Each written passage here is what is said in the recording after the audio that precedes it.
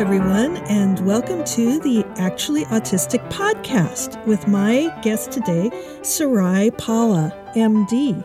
Sarai is a medical translator living in Germany. She speaks 4 languages, German, Japanese, Dutch, and English, and she works as a medical translator, translating medical texts from German, Japanese, and Dutch into English. I'm so excited to have you here. Welcome, Sarai. Thanks so much, Rachel. So it's nice to be here. I found you, Sarai, from grazing through multiple YouTube videos, looking for interesting videos about autism, and discovered yours. And I want to encourage all of our listeners to go check out Sarai Paula's wonderful TED Talk that she really bears her soul and really talks about a lot of the challenges that those of us who are actually autistic face every day and don't really get a huge international audience because we don't all get invited to TED Talks. So how did that happen? This is a huge dream for me. Like, if I got invited to do a TED Talk, I would just be over the moon. So how did that come about? Well, it was quite an interesting set of circumstances because I knew someone who was in the kind of the TEDx space in Münster. We had met online when I was still in South Africa. And when I came to Germany, it was always something that I wanted to do. I wanted to approach them and say, well, look, I would like to do my own talk. And it took me a while to be in a place where I was, I want to say, I had to get to feel more settled in Germany and feel more comfortable with how things were going. But eventually I picked up the courage to say, hey, look, I'm ready to do a talk. This is my topic. This is what I'd like to talk about. Is it possible? And they were very receptive. And that was also quite a big surprise because, as we know, most people shy away from the topic of autism. Yes. So I was very, very surprised, and pleasantly so, obviously. And then I set about the task of preparing my talk. I want to say I was told the initial draft was far too clinical and scientific. Oh, whoopsie. The team got together and they coached and supported me in bringing out some of the more human issues that women with autism face. And I feel like we reached a good balance because I feel like I still got to do a talk that was mine and that, it wasn't something that they had created. But it definitely, I think it came across a lot better with their assistance. And I feel like that kind of collaboration was very important for me because they made my talk more accessible than it had originally been if I'd written it on my own. Yeah. Right. Well, and they do so many of these. And so they totally understand what people respond to in that incredibly short time frame that they give you. It's like 17 minutes. Yeah, actually, they said we should keep it down to under 15 to give them time for intro and outro and this Makes and that. Sense. And I was like, wow, okay. Yeah, that's a rough one. Yeah, it was quite tough. Because I'm sure you had a whole lot to say. So yeah. So let's talk about, how did you find out that you are actually autistic? So this is always an interesting question for me because I've never met an autistic person who grew up thinking that they were 100% like everyone else. They always knew that they were a little bit different.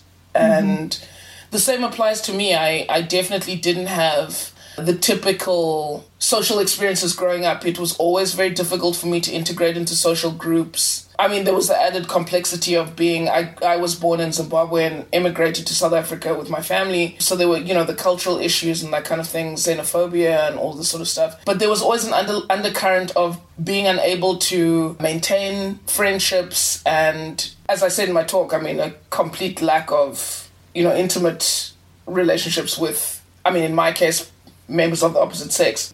And that, I sort of got by until I was, 20, I believe I became a freelancer when I was 29. And when I left the work environment, when I left because I'd left the medical environment already and I went into a more office-based job and I left that was the trigger, or that was kind of where it now became very clear that my life was very different from other people's lives. And I noticed how much time I was spending alone.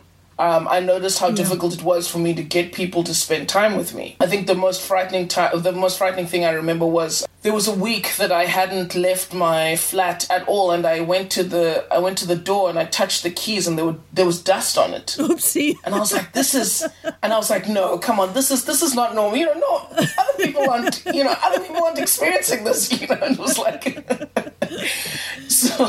So I tried to speak to a few of the people around me about it, and I must say, of the 4 people that I spoke to, 3 of them said, have you ever considered that you might have autism? Oh, interesting. So who were these people? So these were one of them was a former schoolmate, someone that I had gone to school with who I'd lost touch with, and then the usual typical we found each other on Facebook type of thing. Right. 2 of them were fellow medical professionals who were not, they were allied health professionals, not doctors, because I do want to point out that the people in my class who were medical doctors that I spoke to all told me that it was ridiculous for me to even consider that I was autistic, and I was just like, okay. Yeah.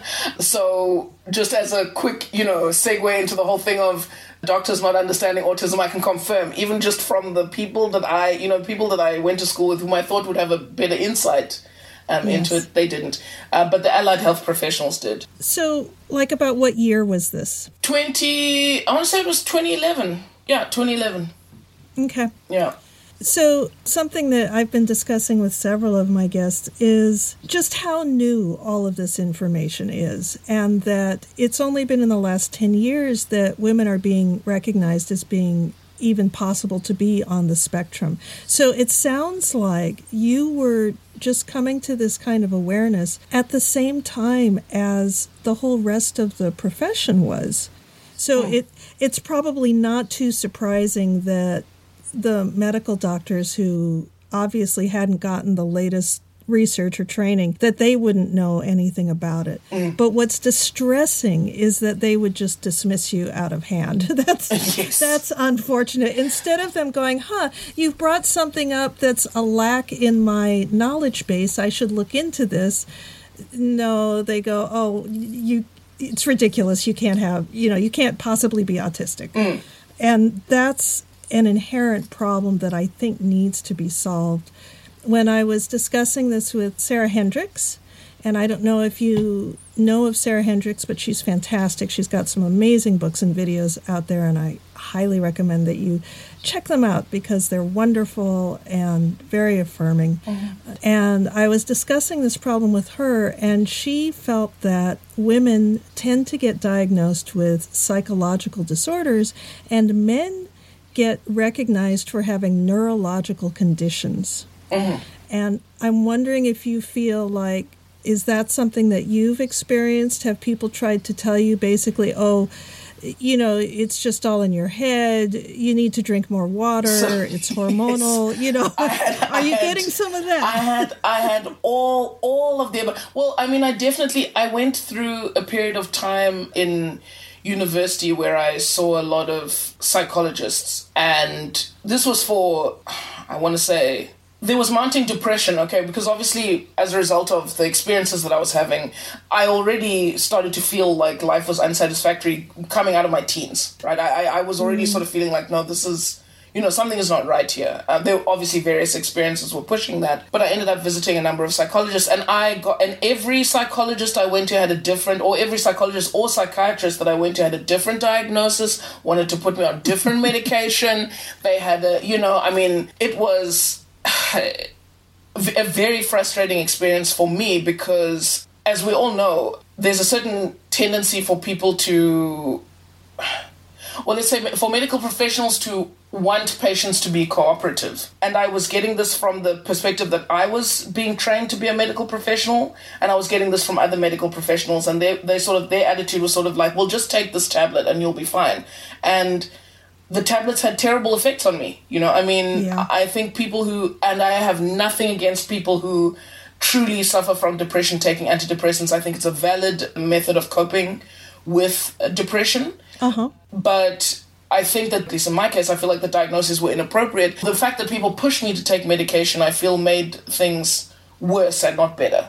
Right. And there was obviously a reluctance to hear my side of things. And, when I tried to explain to them that, look, I think we're treating the wrong thing, people would sort of, I definitely got dismissed a lot. And I was told, no, I mean, just give it a chance. Things will work out. Just, don't worry, and I feel like that minimization and dismissive nature is very prevalent. And I think it is something that women struggle with specifically. I don't think it's a challenge that men generally have. Right. Did you get diagnosed with borderline personality disorder? No, I was diagnosed with, first I was diagnosed with depression, and then I was diagnosed with bipolar disorder. Okay. And then there was an episode where doctors thought I was either hypomanic or manic or psychotic, or, they just didn't know. That was very entertaining because... Oh, man. It was wow. I mean, I think that was one of the times where I had to go into a facility for a couple of weeks to be observed and that kind of thing. And the amusing thing was, at the end of it, the psychologist said to me, I honestly, I don't even know why you had to waste 2 weeks being here. No. He was like, you just paid, 20,000 rand for basically nothing, because we've clearly seen that once the medication was gone and the side effects were gone, you were so much, you didn't belong here, and that was... Well, it must have been a relief to get the validation that the drugs were making it harder for you. It seems like it might have been worth the money just to... yes. I will say that did make a huge difference. I think it was... this particular psychologist was the first person who sort of identified that I didn't have... The way he put it was, you don't have herd mentality. You are immune to herd mentality. And that was also very helpful, because I wasn't... Up until that stage, and I mean, by then I was, I think, 22, 23... Up until that stage, I didn't realize that we were required to adhere to any kind of mentality. This was a surprise. This was news to me, I hear you. So this was. I think he was one of the people that he stood out to me, because he really sought to understand me, and it was unfortunate because the facility was far away from where I lived. I would have loved to have more contact with him, but it didn't work out that way. Yeah. Well, I did just recently see an interesting study that suggests that people who are autistic are, in fact, immune to peer pressure. I think that's very valid. I totally agree, because not only am I immune to it, I'm absolutely repulsed by it. If I feel like somebody is trying to pressure me into conforming, then my impulse is literally to run away in the opposite direction. It feels so dangerous to me. Because we see people doing stupid things all the time with this kind of herd mentality. Yes.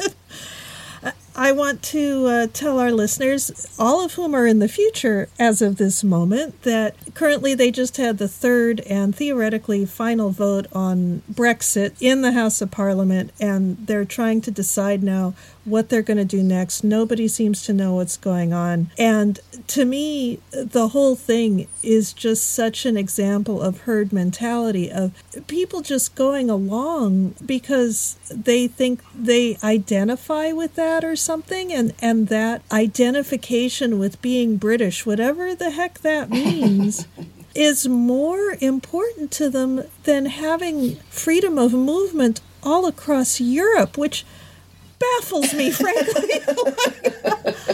I don't understand it. And then when I see people like Greta Thunberg, the wonderful autistic teenager who's leading the charge against climate change, yes, clearly pretty immune to peer pressure, and yet she has been able to bring her peers along with her, that somehow she was able to articulate a message to her peers that had them rallying around her. And I really feel that that is often the role of the autistic, that as a truth teller and as a nonconformist, as the sort of court jester of society, that it's absolutely on us to not go along with the herd and to say, hey, the emperor literally has no clothes. And whether it's a hard deal or a no deal or a soft deal Brexit, it's still madness.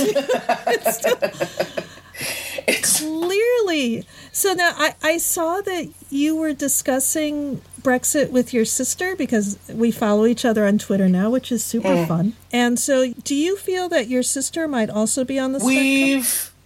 We've definitely had this conversation between the two of us, and I think she identifies with the traits of being autistic. I feel like she has framed her life and her perception in such a way that she doesn't need a label. Right. The similarities, of course, are striking in our, life stories and our life patterns. And she faces a lot of the same issues. She just doesn't seem to have that need for I think that's also an example of not needing, of a kind of a lack of herd mentality in a way as well, because she's not even interested in whether or not it's something that requires a name.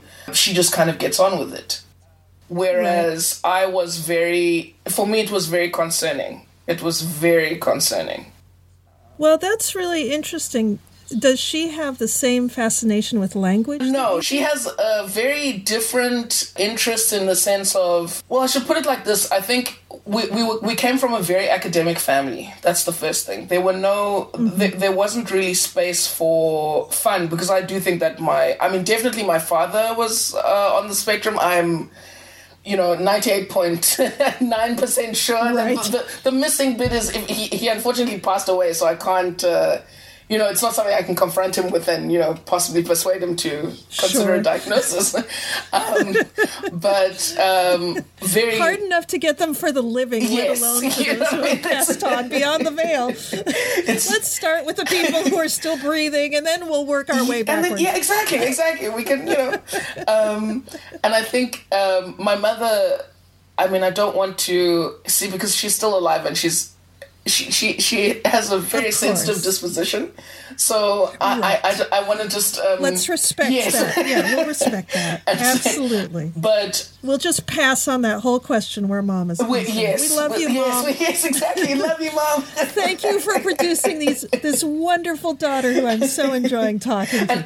All right, we've got Mom squared away. It's, I think this was, but it's definitely a fact that our upbringing, I think, was very unusual for sub-Saharan Africa. It was very unusual for girls of our age. There was a very heavy focus on academics and learning and self-development and, progress and very little, and I want to say very little importance placed on sort of fun and enjoyment. And do you know what I mean? Like that was not a big thing in our family. Yes. So from that perspective, I think my interests were very strongly in the direction of the natural sciences. And my sister kind of fell into more of I want to say she was more drawn to economics and how the pieces in the world fitted together, as opposed to, I was more interested in things like atoms and molecules and that kind of thing, and minerals and that sort of stuff. But she was always more interested in, well, how do,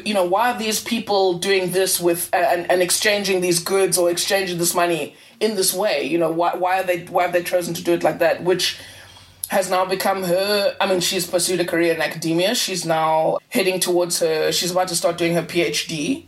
In Wonderful. Economics. And I think from that perspective, I feel like we have the same approach to wanting to understand how the world works. We just did it in two very different you're just focusing ways. On different areas.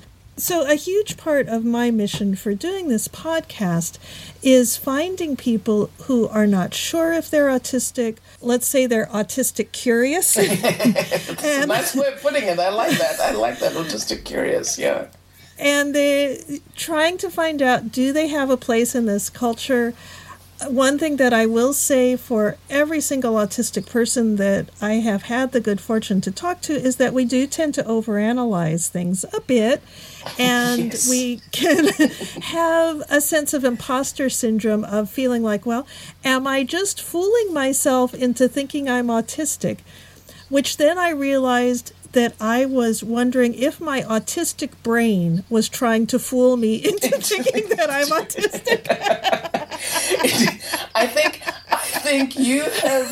you have hit on one of the key points. I feel like this entire journey for me Definitely. I think there have been many times where I have questioned. I mean, I want to just state that I rebelled against my diagnosis when I got it. I feel like the picture that was painted to me of what an autistic person was not something that I was prepared to, lean into. And, it wasn't something that I looked at and went, oh, yes, that sounds amazing. Oh, that's brilliant. Perfect. This explains everything. My life is going to be fantastic from now on. Not at all. Not at all. Initially, I rebelled against the diagnosis, and it took a good 2 years to come to terms with it. And then... 2 years? Yeah, absolutely. Wow. Absolutely. And so how old were you when you started that process and then finally got to the end of it and were like, okay, this is me? Well, let's start off by saying autism diagnosis in South Africa, it was impossible to get one. There was no way that I could be diagnosed as an adult with autism at the time in South Africa. There was when you started, kind of like what stage were you in your life? Were you in your 20s? Had you reached 30 yet? No, I was 29. Okay, so I was 29 when I started suspecting that I was autistic. Okay. And then, so I immigrated to Germany. And I must say, part of the drive to immigrate to the EU was because I knew the chances of me being able to get a diagnosis were higher here than... Oh, wow. Yeah. That was definitely a big push for me to come specifically to the EU, because I had read about their fantastic centers in Cologne, Hanover. Now there are a number of organizations all over the country that are easily accessible. But from when I was in South Africa, the ones that were producing meaningful research and that I would trust with making that kind of diagnosis were in select centers around the country. And I specifically chose to be in areas where those centers would be accessible to me. Wow, so this literally took you on a journey. Yes, yes, it really did. We talk about going on this journey of diagnosis, but that is the most literal of literal ways. Yes. Because it's so interesting when I hear people say, I've been diagnosed, I've known that I was autistic since I was a child. I was diagnosed at the age of 5, 6, 10, for me, it's just, I'm absolutely fascinated. I'm just like, wow, But for me, I was 31 when I immigrated to Germany, and it was in that same year that I got my diagnosis. And I have to preface this by saying, I went through the assessment process because there are a number of stages to diagnosis in Germany. You have to undergo an extensive assessment, and then they let you know, usually via letter, because this is Germany, they're all very...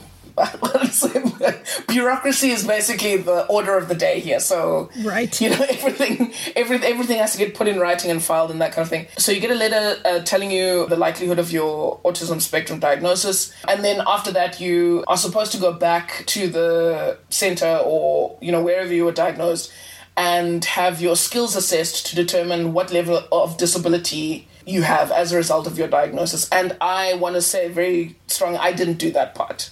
I didn't. Oh.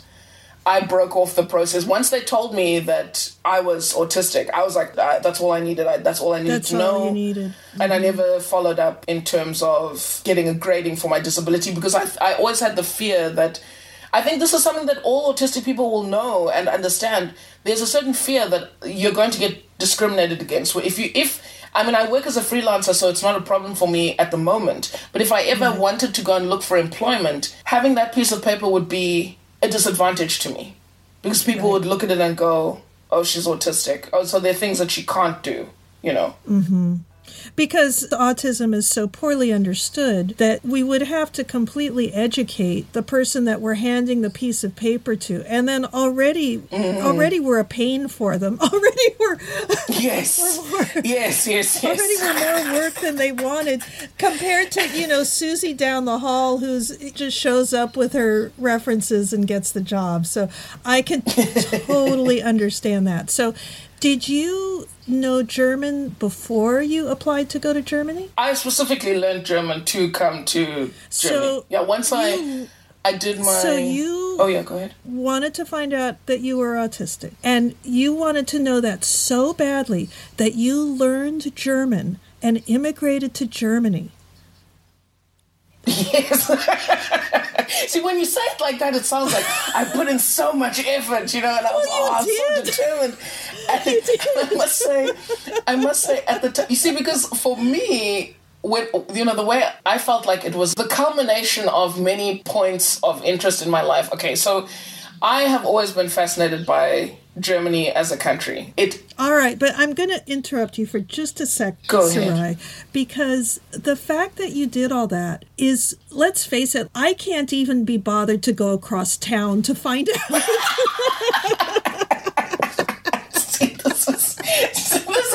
This is so amusing to me. This is so amusing because I've never thought about it from that perspective. See, this is why I say to me, it's sort of like, oh, Germany was the place that I was always supposed to end up in, So it was just I think you're absolutely right. And I feel like a lot of times autistic people can be seen.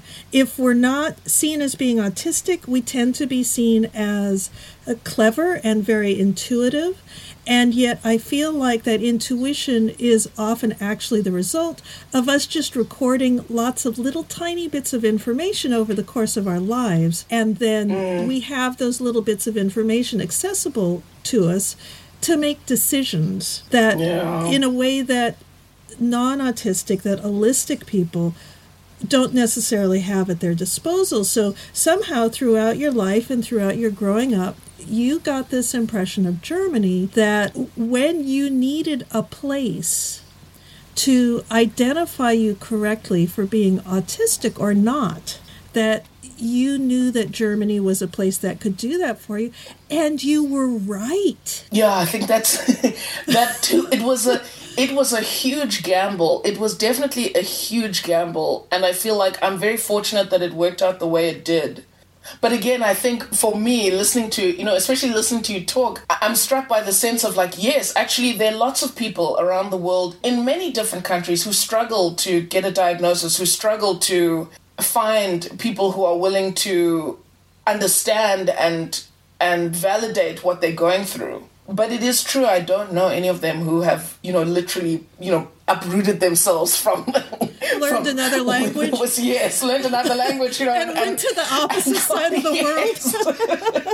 That is a good point. And I definitely feel like that, that drive to do that and coming to Germany, that was the decision was based on many different, to put it differently, there were cues, to me that, okay, maybe those people will get it, maybe these people don't quite get it, but maybe those people will. And I think it pays to mention that I think the rest of the world, I mean, when we think of an autistic person, I don't think the image is very far from what we think a stereotypical German person is like. I think it's worth mentioning that the stereotypical images that we have in our minds of German people, I mean, I don't know about where you're from, but we definitely think of them as, punctual, pedantic, overly focused on rules, not very emotional, not very expressive. A tad rigid. Yeah, yes. A tad rigid. So, and obviously not to insult any German listeners. I mean, I live here. I love Germany. It's my home, But yes, there is a considerable amount of overlap between the stereotypical image of what German people are like and the kind of stereotypical image of what, and I'm going to specify and say the kind of the male autistic pattern that we have, the image in our mind of what an autistic person is. Yeah, there's definitely quite a bit of overlap. Yeah, so that's interesting. Thanks for that perspective. This is sure. very positive for me. So you landed in Germany and you got your diagnosis, and so this happened when you were 31? Yeah. And I think that this is important because while we're kids and teenagers and then even going through our 20s, even though in our 20s we're very much feeling like we're adults, and people certainly are adults in their 20s, we still sort of have the feeling like we're not quite sure how we're going to turn out yet. Yes, very true, very true. And so when certain things don't happen by the time we're 29, say, and we're like, well, gosh, if I was going to get married and have children by the time I'm 30, that's not going to happen, is it? Because getting to 29, you're like, what's going on here? So I suspect that probably a lot of people begin to have those questions in their 30s. I know that I did. So you're in your 30s and you're going, okay, this is not what everybody else is doing. I'm getting this diagnosis. And then after you had gone to Germany and learned the language, and then and I want to be really respectful about this because you're not alone in this. A lot of our listeners are struggling with this very process right now, which is why I'm kind of drilling down a little bit into it. But it took you 2 years to feel comfortable saying it out loud to yourself, saying it perhaps out loud to your family. What was that process like? Did you feel confused? Was it harder than usual to leave the house? Or was it something that you just kind of segmented off into another part of your brain and kind of disassociated from? What was your internal climate like as you were going through that process? Yeah, it's a very, taking myself back to that time, I want to say I spent a lot of time running away from the diagnosis. Okay.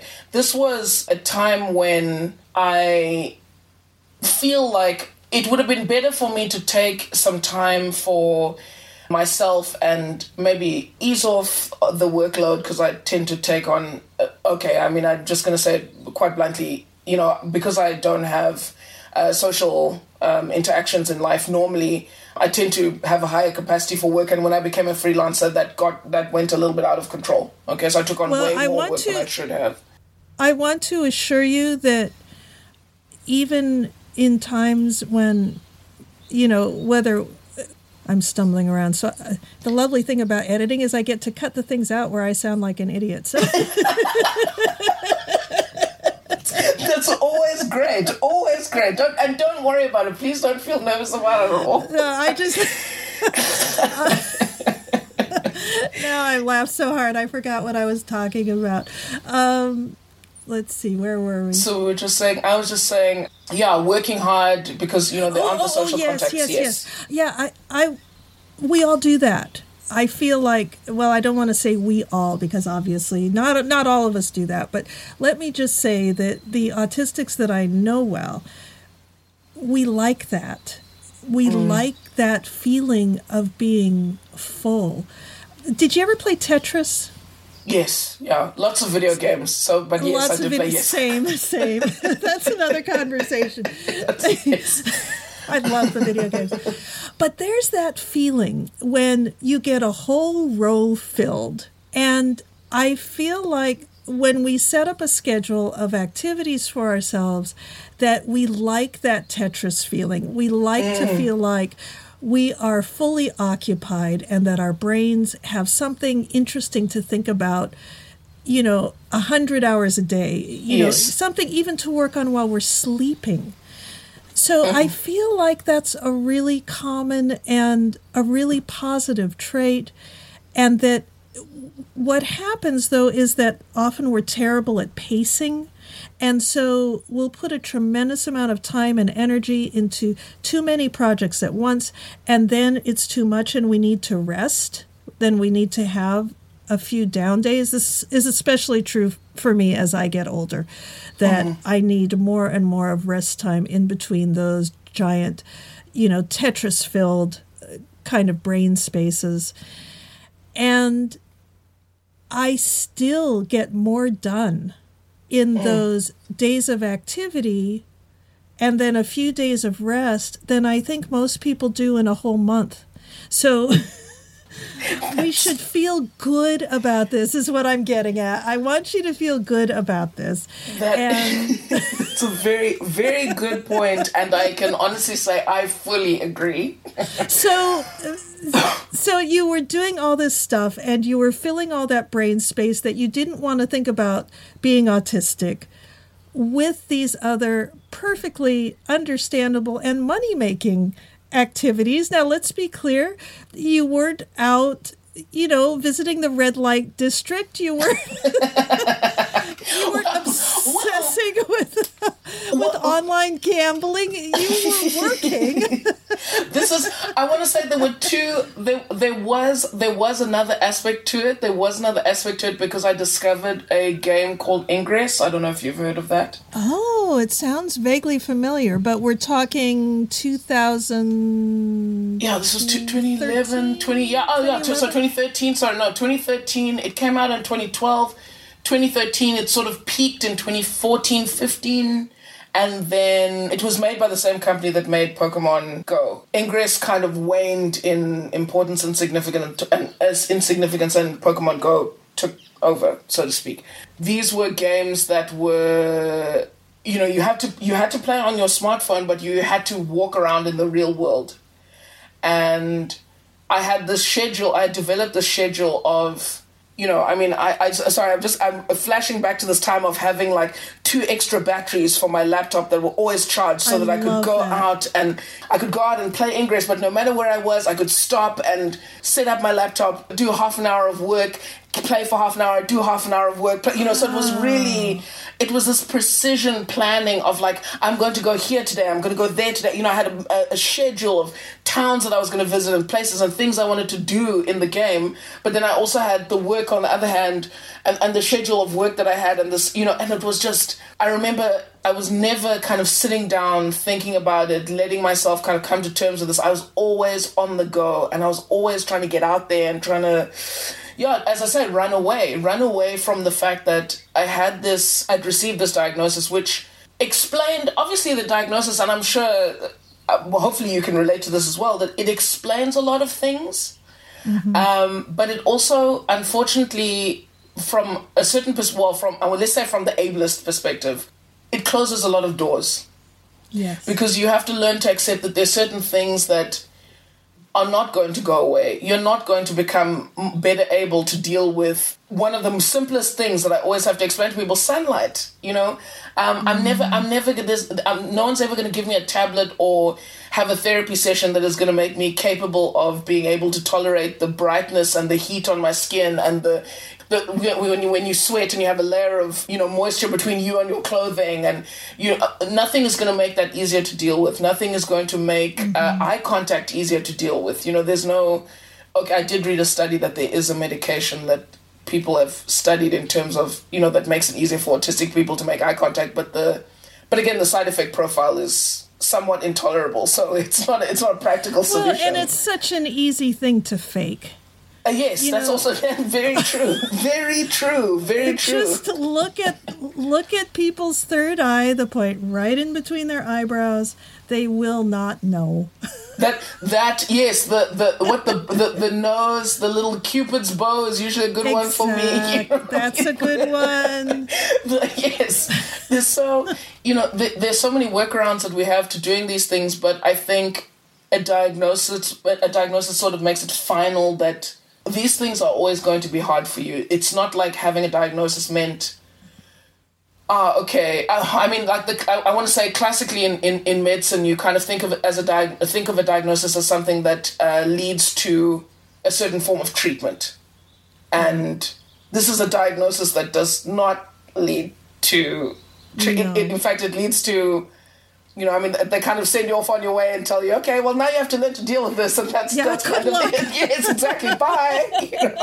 We've done our part. Now it's your job, and you're sort of like, well, where do I even begin? And I think that's definitely quite sad, and I think that is something that I would love to see change. There shouldn't be this attitude of, oh well,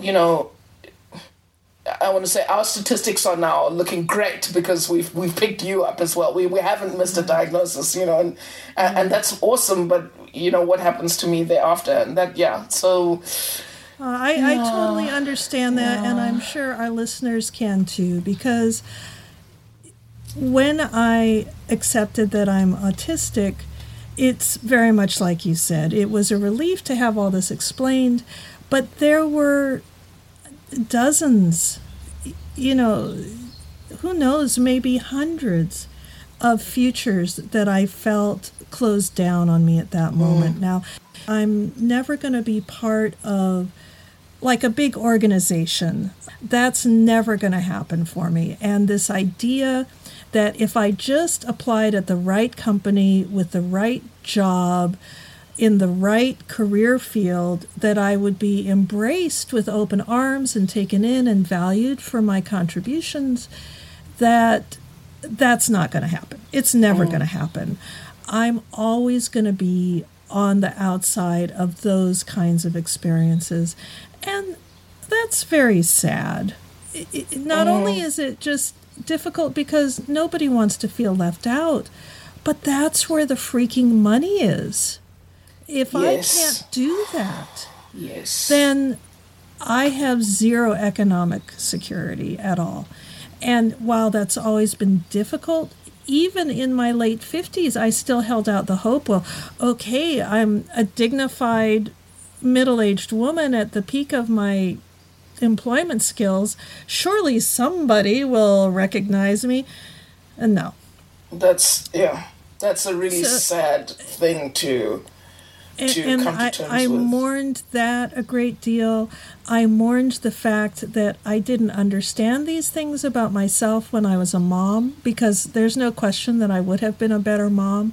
I would have cut myself some slack in some situations, and in other situations, I would have just not attempted certain things at all, which would have been better. Like I should never have tried to join the local Parent Teachers Association. I could just imagine. I can just imagine. I should not have kept trying to speak up in certain meetings. I should have just gone, you know what? Yep, I could say that and it would be true, but nobody is going to take it well, so I just need to find another way. I recognize, and I'm sure our listeners recognize, that feeling of loss, of having to give up all these ideas of the person that you thought that you could become. So you're going around Dusseldorf, playing this amazing game, which got you out of the house and getting to know your new host country, yes? Yeah, definitely. While you were working. That sounds wonderful and brilliant to me. I can't think of...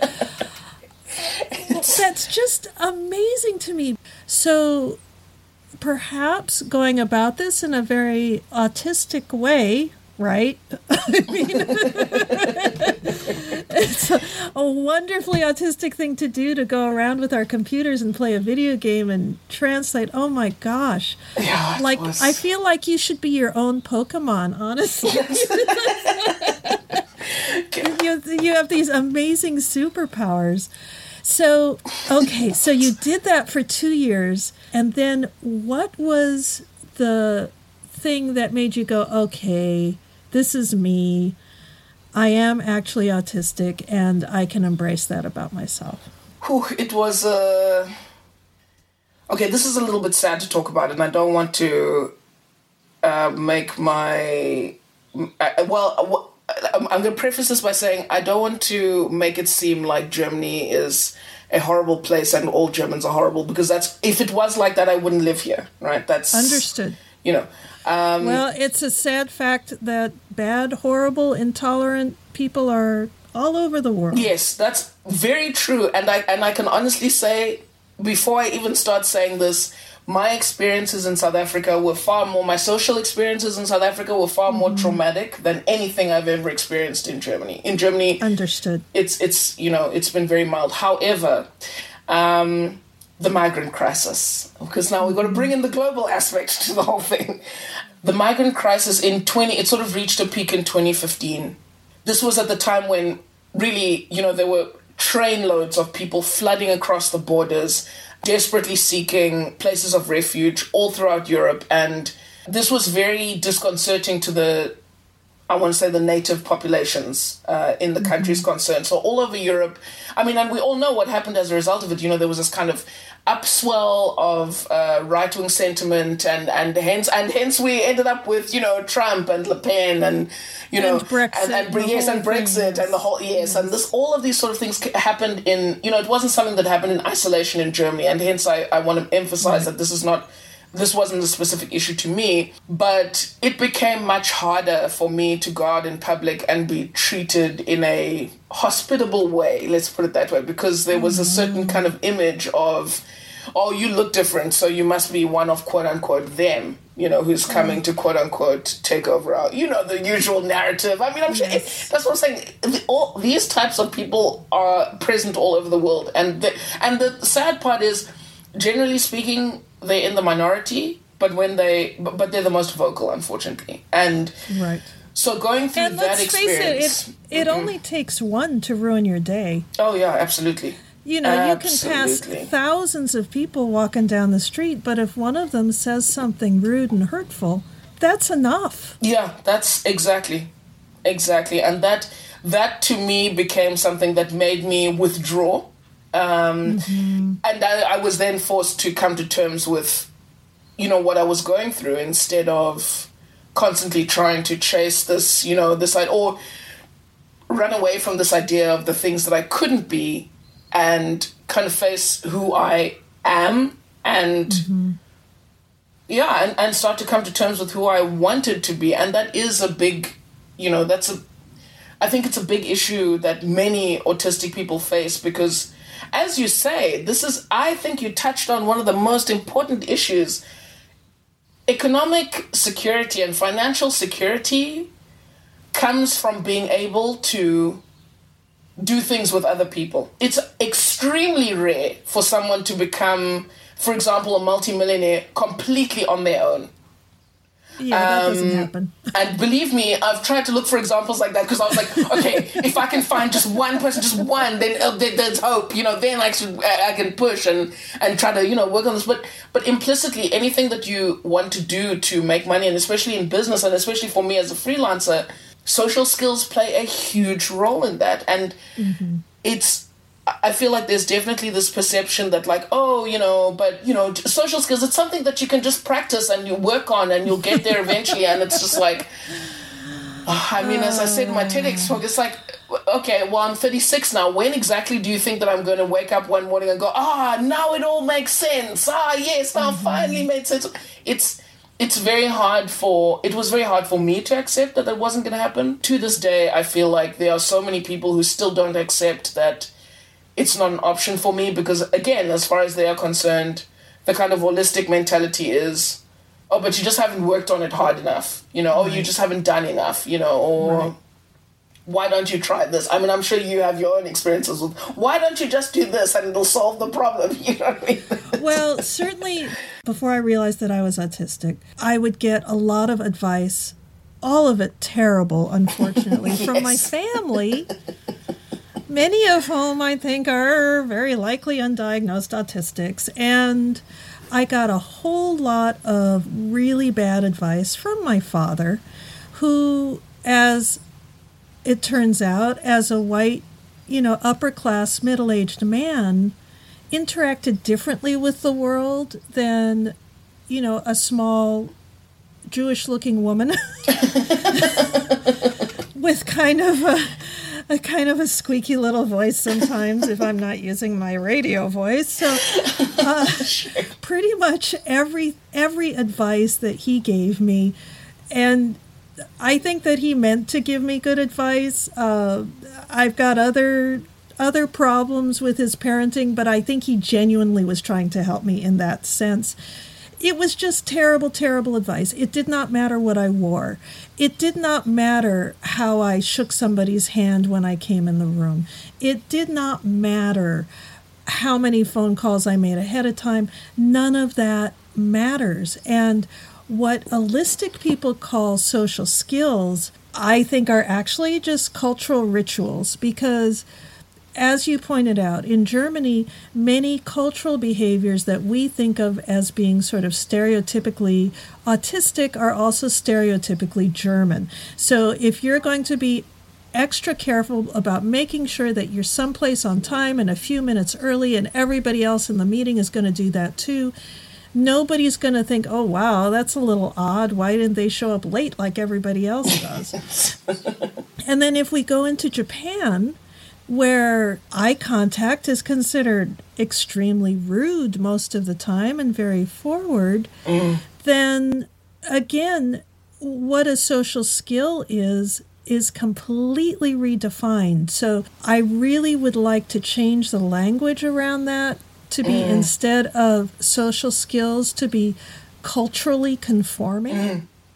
I think that's a very valid way of describing it. I think I love this idea of cultural rituals, because that's exactly what these things are. There's a certain, the way I described it with my current therapist is, everyone seems to have gotten this, kind of manual early in childhood, and they all kind of follow the scripts according to this manual. And as autistic people, we can learn some snippets of that, and that helps us to sort of stay under the radar. But ultimately, we never have the full picture. And I think the important point to mention is that we don't understand why people are acting like that. It makes no sense to us. And it's not something that comes naturally to us. But it is definitely something that is culturally specific, that, things that were completely acceptable in South Africa are perceived very differently in Germany. And I've actually been to Japan, and I must say, yes, I agree. The eye contact is amazing. Nobody expects you to make eye contact in Japan. It's fantastic. And there's lots of bowing. There's no touching. There's no handshaking. I know this sounds very germophobic, but there's no sweaty hand contact and that kind of thing. Everything is bowing, and there's a great sense of respect for personal space. It's fantastic. And if you want to sit on your porch and watch the snow fall for an hour, nobody thinks that's strange. This is absolutely true. So sometimes, I want to tell people who say, oh, well, you just need to learn these social skills. These are people who have never traveled.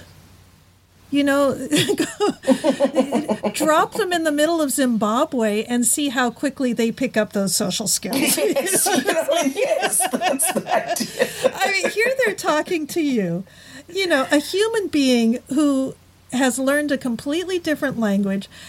And, the cultural divide between Zimbabwe, where you completely went past that, learned German, went to Germany, and I'm certain learned a lot of manners in Germany.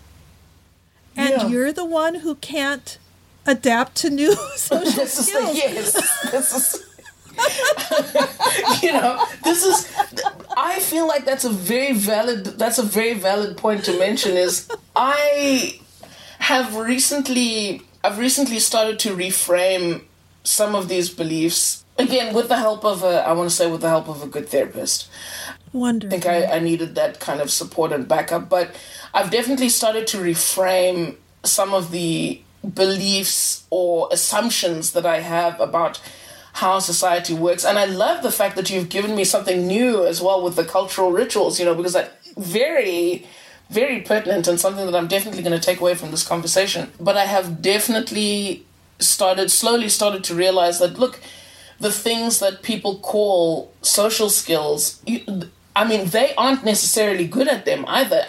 I think a lot of it is, if you're lucky enough to be in an environment where, I guess, I think it's very flippant to say this, but if you grew up in a place, or you were born in a place and you grew up there, and people had time to get used to you over time, I think it's going to be much easier for you to find a few people who will accept you the way you are after having the chance to get to know you, than when you uproot your life and go halfway across the world. I think it's always going to be a bit harder. But at the same time, I know that there are many autistic people who have grown up. They've been born in a place, grown up in a place. They've gone to school there. They've gone to university in the same town. They've hung out in the same places and they still struggle with the same issues that I face. So very, very much so. And I feel like that's actually quite a bit more painful because you feel like you should be able to do that.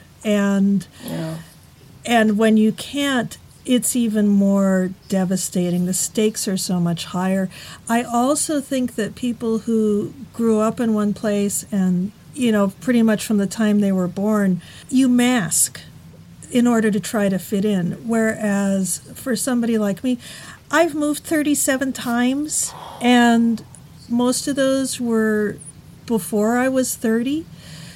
And my entire family, with a couple of exceptions, and if my family listens to this, I'm going to let you decide who I'm talking about. If you want it to be you who's not autistic, then that's who I'm talking about. So, in any event, I think many of us are autistic. And so that felt normal to me. And so then when you move every year as a kid, you're always the odd one out. And so it doesn't occur to you that you should have to fit in. And something that I've brought up before, so I grew up in the 60s, and astrology had made this huge comeback at that point. And I was born in February, and so I'm an Aquarius. Well, Aquarians are supposed to be quirky. They're supposed to be nonconformists. It kind of defines that particular facet of being autistic. And so I just thought that astrology worked great and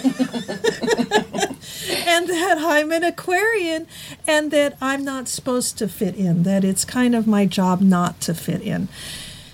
But I think that when you're in a culture, everybody else is fitting in, I think it can be incredibly painful. And unfortunately, that's a lot of times when you see a lot of self-harming and suicide ideation and all of that kind of thing. Yeah. I really actually kind of encourage people who are in that situation where they've been in one town their whole lives to really think about, do they want to try living somewhere else? It won't necessarily be less lonely in terms of having people to hang out with, but I feel like being in a drastically different place, people don't expect as much conformity from you. And so they're not quite as disappointed in you when you fail to do these things that seem so obvious to them. Now, one of the things that I heard Sarah Hendricks say is that apparently they've done studies and allistic people can spot autistic people in like under 10 seconds. Wow. Okay. Yeah. Interesting. I can't spot other autistic people in other 10 seconds. I have absolutely no idea. I mean, it's hard enough. It's hard enough for me to tell the difference nowadays. And I know this is going to sound a little bit controversial, but it's hard enough for me to tell whether someone is a man or a woman. I'm just lucky that I don't care. It doesn't make a difference to me. Oh, I can't tell what age people are. I'm also face blind, so prosopagnosia. So if you change your hairstyle, I may not recognize you at all from one day to the next. So I was looking in the mirror for 57 years before I knew that I'm autistic. That's a good point. You know what I mean? And yet, when I started art school in my early 20s and I made friends with somebody, just trigger warning people, I'm going to use the R word. She made friends with me because she thought I was retarded, is what she told me at the time, that she thought I was quote unquote retarded. So I don't know. I wish I could have a holistic vision. Or have an holistic person break their silence and explain exactly what it is that they're looking at. Now, to be fair, at the same time, and remember, people, I was in my 20s, I thought that she was a woman in her 40s who'd raised 5 kids and was just getting back to school after a long absence. Now, she was also in her early 20s, so... Oh, wow. Okay.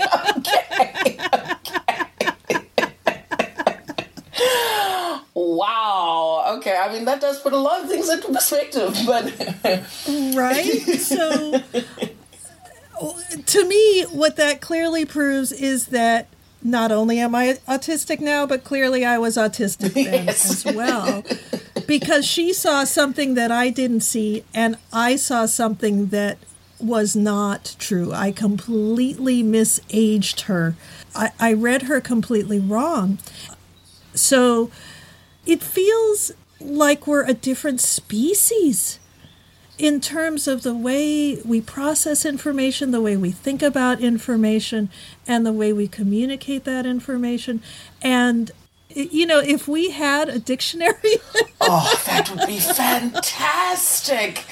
Absolutely fantastic. I mean, can you imagine the amount of... I mean, it would cut these conversations that we all know as autistic people where...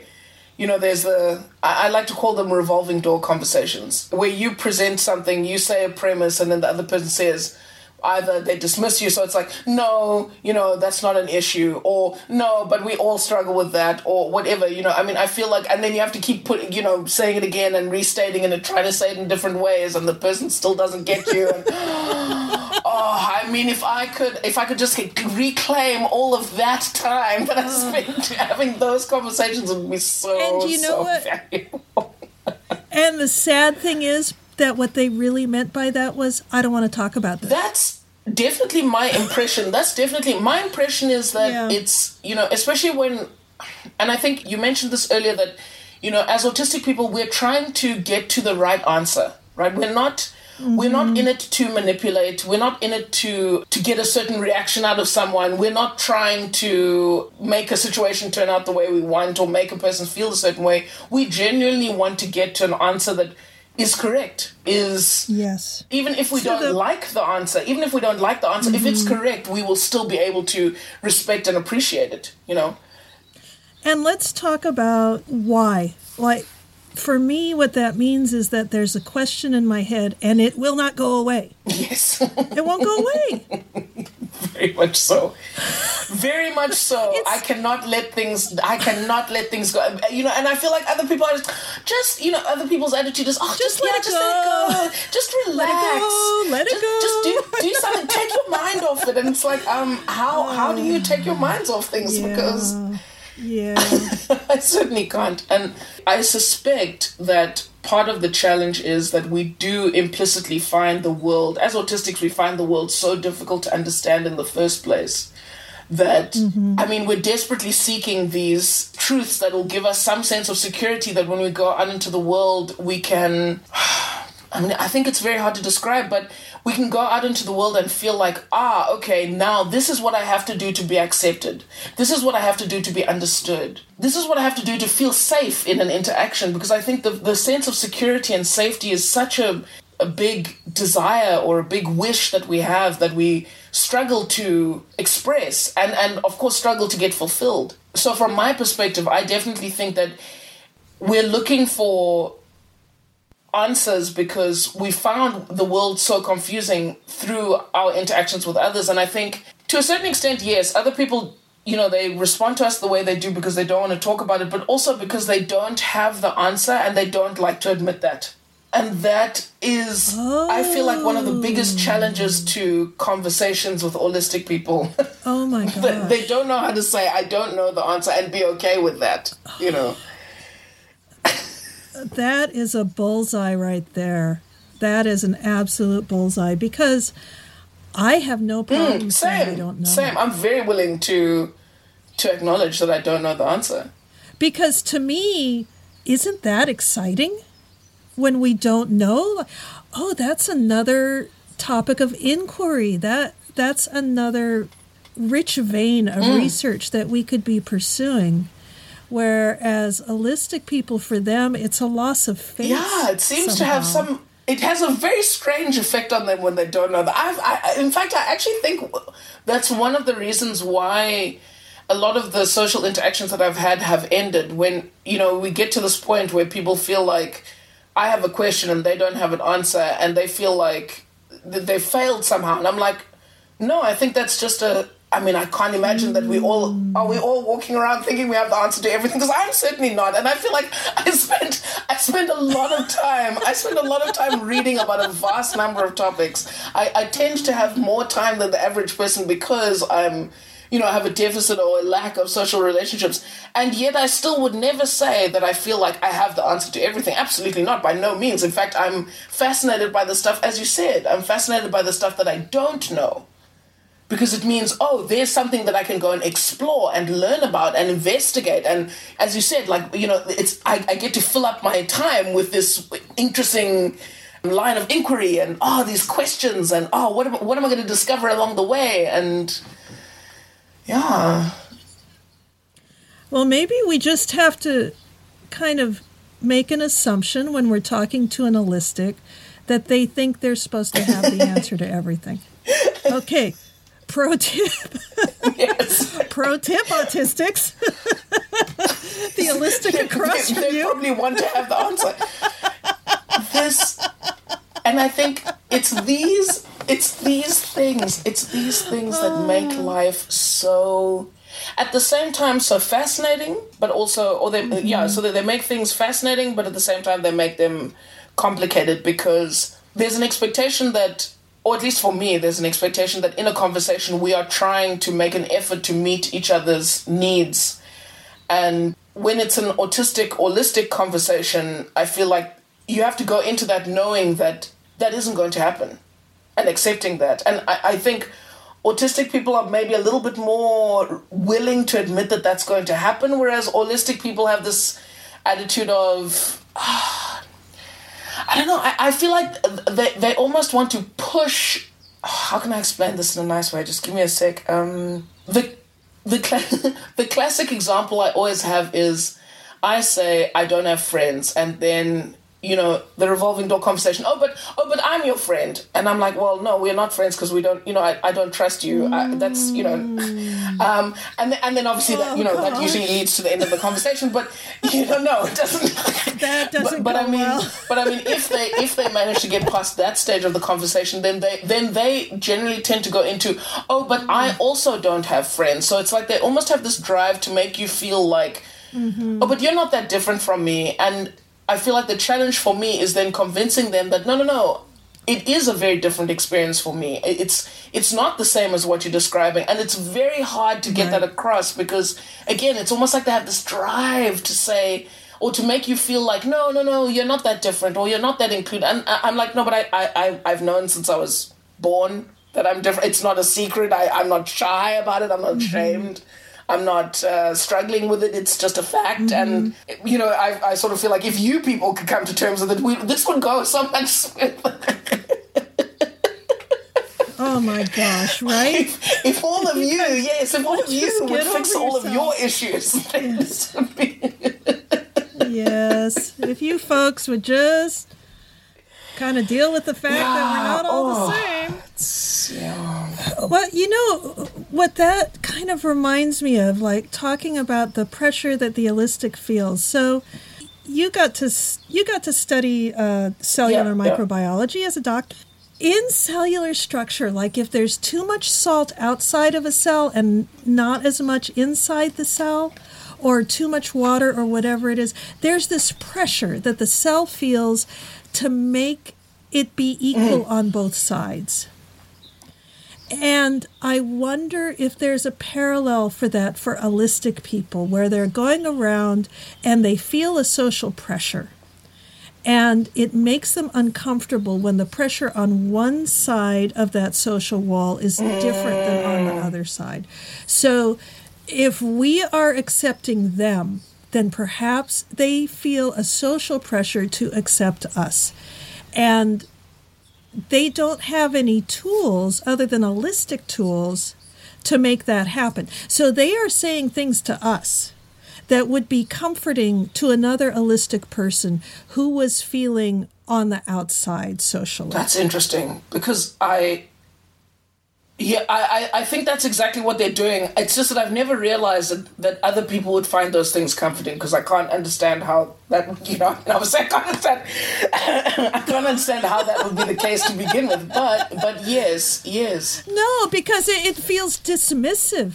It feels dismissive. And yet the thing is that for them, the idea that they would be irrevocably different is so terrifying, perhaps much more terrifying than being dismissed. That, in fact, a dismissal would be more comforting than the understanding that there is something truly different about them that cannot be assimilated. Yeah, that's a very powerful thing to say, actually, because I think being aware of that drive, I mean, I honestly feel like a lot of the things that we are saying here, I feel like it helps our understanding. And I hope that they're holistic listeners, to this podcast, and I hope it helps their understanding. But it highlights the fact that there's really very little one can do other than, try to learn to be more tolerant, I guess. Well, I am really, really hopeful because, 10 years ago, nobody knew what clinical depression was. And now everybody knows what clinical depression is, to the point where, unfortunately, autistics often get diagnosed with clinical depression when it's actually situational depression.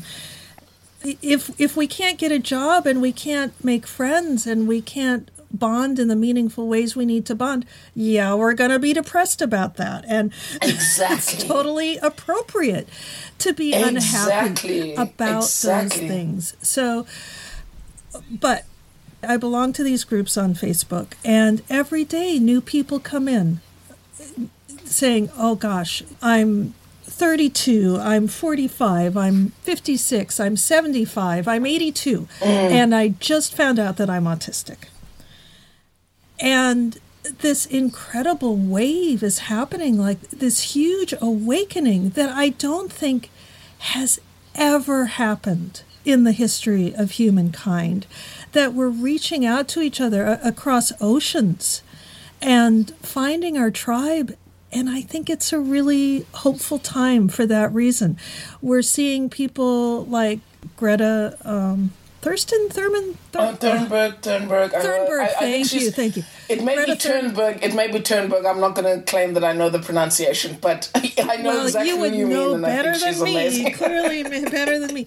Where we have people like Greta Thunberg representing autism and the autistic community, and there's currently, I feel like, a problem in terms of the label Asperger's, because the autistic community is gradually becoming uncomfortable with that label for a number of reasons. And yet it is the label that most people understand out in the world. And so I find myself a lot of the time saying to people, well, I am what used to be called Asperger's and is now classified as autism. And we have to sort of do this little sidestep. Yes, this little dance of explaining what you've actually been diagnosed with. And I think that is a very important point to mention, because I do think that, unfortunately, within the autistic community itself, what I noticed initially when I was, especially just after I was diagnosed and I kind of started, I mean, I didn't, as I say, it took me a couple of years to try and, connect with people online or be open about it or anything like that. But when I did, I definitely got the impression that from the material that was already available, there was this attitude of, oh, well, I have Asperger's syndrome, so I'm not like the other autistic people, like they're, the ones that you guys think are abnormal and everything. I can kind of pretend to be normal, you know what I mean? And this is such a dangerous, it's such a dangerous mentality, because I think creating further division within the community is not helpful for anyone. I do understand that we do have a problem with how autism is represented in the media and in society and all those kind of things, but I don't think the solution is to look at people who have various behavioral difficulties or intellectual disabilities, or who maybe just have had less exposure to social life, and look at them and say, no, you guys are more severe than we are. No, we all have the same challenges. The challenges are the same across the board. The difference is what are the comorbidities you have, and that's I think that's the critical point, is that there is definitely this idea that autism and what used to be called the R word, what used to be called mental retardation, or which is now just called intellectual disability. Those two, the two are not the same. But they can coexist. They can. They can also not coexist. They can change over time. Yeah, I mean, and it doesn't make anyone less of a person. I think that's the key thing. Let's say that again. It does not make you less of a person, number one. Number two, people who are not speaking out loud for whatever reason often are not appreciated for the fact that they can have perfectly fine intellectual functioning going on. And this is a problem even as people age, if they have a stroke or lose the ability to talk for some reason, or even if you just go into a country where you don't know the language, people start talking to you like you're a baby. Yes. Yes. So true. So true. I mean... But I want to pivot a little bit. And so you are still living in Germany. And how long has it been since you accepted your autistic self? So I would say 4 years. 4 years. Yeah. And is it still scary to go out in Germany right now? Is it still as xenophobic, or have things calmed down a bit? I want to say, I honestly, I don't notice it anymore, because now I've taken again, this is not meant to be insulting. Again, I'll preface this by saying this is not meant to be insulting.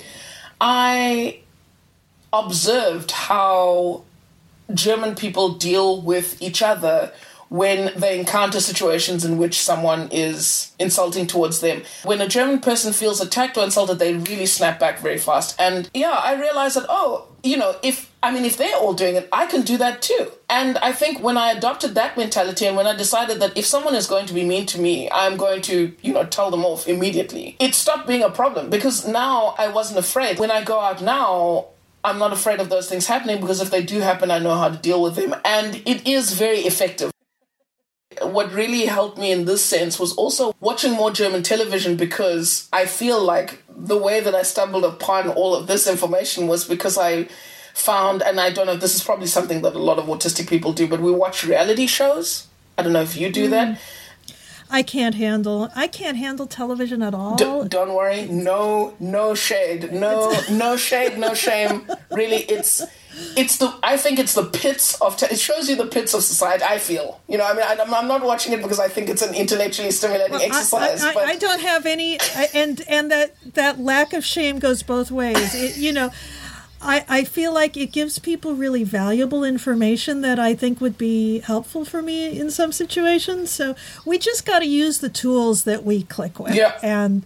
so I can totally understand how watching reality TV would be helpful for you in understanding the kinds of attitudes that people are going to bring to the table when you engage. And it really did. It helped a lot. I mean, as you've said, I think it's... I'm not watching this because it's engaging television or, intellectually stimulating, but it definitely gave me additional insight into how the society worked and what values German society has. And I think it is very important to mention that the vast majority of German people want to be seen as open towards the rest of the world, obviously because of they have such a terrible history. We all know that image is still so prevalent throughout the world that the majority of German people want to go out of their way to show that they're not like that. But there's a minority who feel like they're entitled to behave the way that they want to, and when you learn how to deal with them, life here becomes much easier. Well, that is just the happiest. That just makes me so happy, Sarah. I just love that. And so now you can go out. Oh, absolutely. Oh, absolutely. I have no issues with that side of life now. Yay. yay. I'm so happy to hear that. So what video games are you currently playing? I want to preface this by saying I play the most violent video games there are, the first-person shooters. Those are my favorites. Oh, fun. So tell us, let's be specific I here. am currently playing a relatively old game called Medal of Honor Airborne. It is dually fascinating to me because it's a video game, but it's also set in the Second World War, and it is they've made it very accurate in terms of a lot of the factors. But I want to say that the game, I'm playing that to kind of ease myself back in because I've got a game by it's a Tom Clancy game called Splinter Cell that's also a little bit older than most people now are playing. But again, very kind of, you are the hero in the game, and I mean, I love that about these. I love that about the first-person shooters. Yeah, you're the hero, and you get to save the world, and so those are my kind of games. There are a whole lot of new ones that I'm probably going to invest some money in, but I will say I don't play online, and two, I'm no longer in the kind of, I want to say the university environment where everyone was competing to be the first one to play a certain game. So if a game is 10 or 15 years old, I don't care. I'll still play it. If the gameplay is good... I don't care. Yeah. No, a good game is a good game. Yeah. I'm currently hooked on Assassin's Creed Odyssey. Oh, wow. Good graphics, I assume. Oh, it's so beautiful sailing the Aegean with my crew of Amazonian priestesses and going around killing rapists all over ancient Greece. I can't tell you how fun it is. And I love Greek mythology, and I love that time period, the Peloponnesian War and all of that. Brilliant. And it's a phenomenal game. It is not first person. It's definitely third person. So if you don't mind the third person, I recommend it really highly. It's a game that you can play offline. It's single player. And if you have any interest in ancient Greek culture at all, it's just a heck of a fun time to play. I played a lot of World of Warcraft for about 10 years, and that's a super fun game where I could be a mage and basically kill people with purple sparkles, which, always is cool. Really my idea of the cool. time. I mean, that sounds amazing. It's very... But, even the best games, after 10 years, you got to play something. Yeah, you got to play, yes. So that's kind of where I'm at with that now. But I really feel that for me, video games, they help me push the reset button on my own brain. So if I'm spinning out, if I'm having too many repetitive thoughts, if I can't knock my brain off of whatever it's currently obsessing over, which may not be a useful thought, then if I go and play a video game for half an hour, an hour, then I come out of that rested and refreshed. And they really help me deal with frustration and aggression if I can go in and slaughter. Yes. I can definitely say that without video games, I'd be a much more aggressive person in real life. Oh they my gosh, have can helped you imagine? so much. I know. I'd have to learn how to do boxing or something, and I'd be terrible at it because I'm not coordinated at all. Okay, Sarai, so we have had an amazing, wonderful, long conversation, and it doesn't matter to me how long my discussions are. I will just post the whole thing with a few edits, to make us sound a little smarter. Please do. Love that. And I would really love to talk to you again sometime. Before we go, though, what would you like to say to our audience? Yeah, I think, especially after having this discussion with you, I feel like it's very important to tell people that having an autism diagnosis or getting an autism diagnosis is something that is not necessarily always a blessing initially. But it's very important to realize that it does, even though it closes some doors, there's so many doors that it opens. There's so many good things about being autistic. There's so many wonderful qualities that we have as autistic people that the rest of the world isn't even aware of, and they may not be able to tell us. And I think it's so valuable to be in contact with other autistic people and have that kind of support network, because even if we can't find each other in real life, as you so wonderfully pointed out, we we live in a time where we can connect with people in spite of physical constraints. And it's so important for us to do that, because that is the way that we will learn what makes us wonderful rather than what makes us different. And I think a lot of the things that we've said during this talk have been, things that a lot of autistic people should be proud of, like having an analytical mind, or being able to and being willing to seek to understand and seek to answer questions. I think those are wonderful qualities, and I think they're often made to seem like they're troublesome or irritating or annoying, and especially as women. I mean, I think, wow, as women we face a unique challenge because the traits that we have are so usually associated with men. But I would love to see autistic people be bothered less by all of these kinds of things and just focus on what makes your life awesome and what makes you awesome as a person, and embrace that and enjoy that and live it out however you want to. Yeah. Well, that sounds wonderful, Sarai. That sounds like excellent advice. Sarai, will you be my friend? I think we can be friends. I feel like I can trust you. We will have to see over time if the loyalty holds, but I think as an autistic person, you're probably more likely to be loyal than the average person. So tentatively, I'm going to say yes, but as we do in Germany, there'll have to be some paperwork. There'll have to be some paperwork involved. Expect something in the mail. You go ahead. You send me the paperwork. I'll sign the dotted line. That'll be fine. There we go. That's hilarious.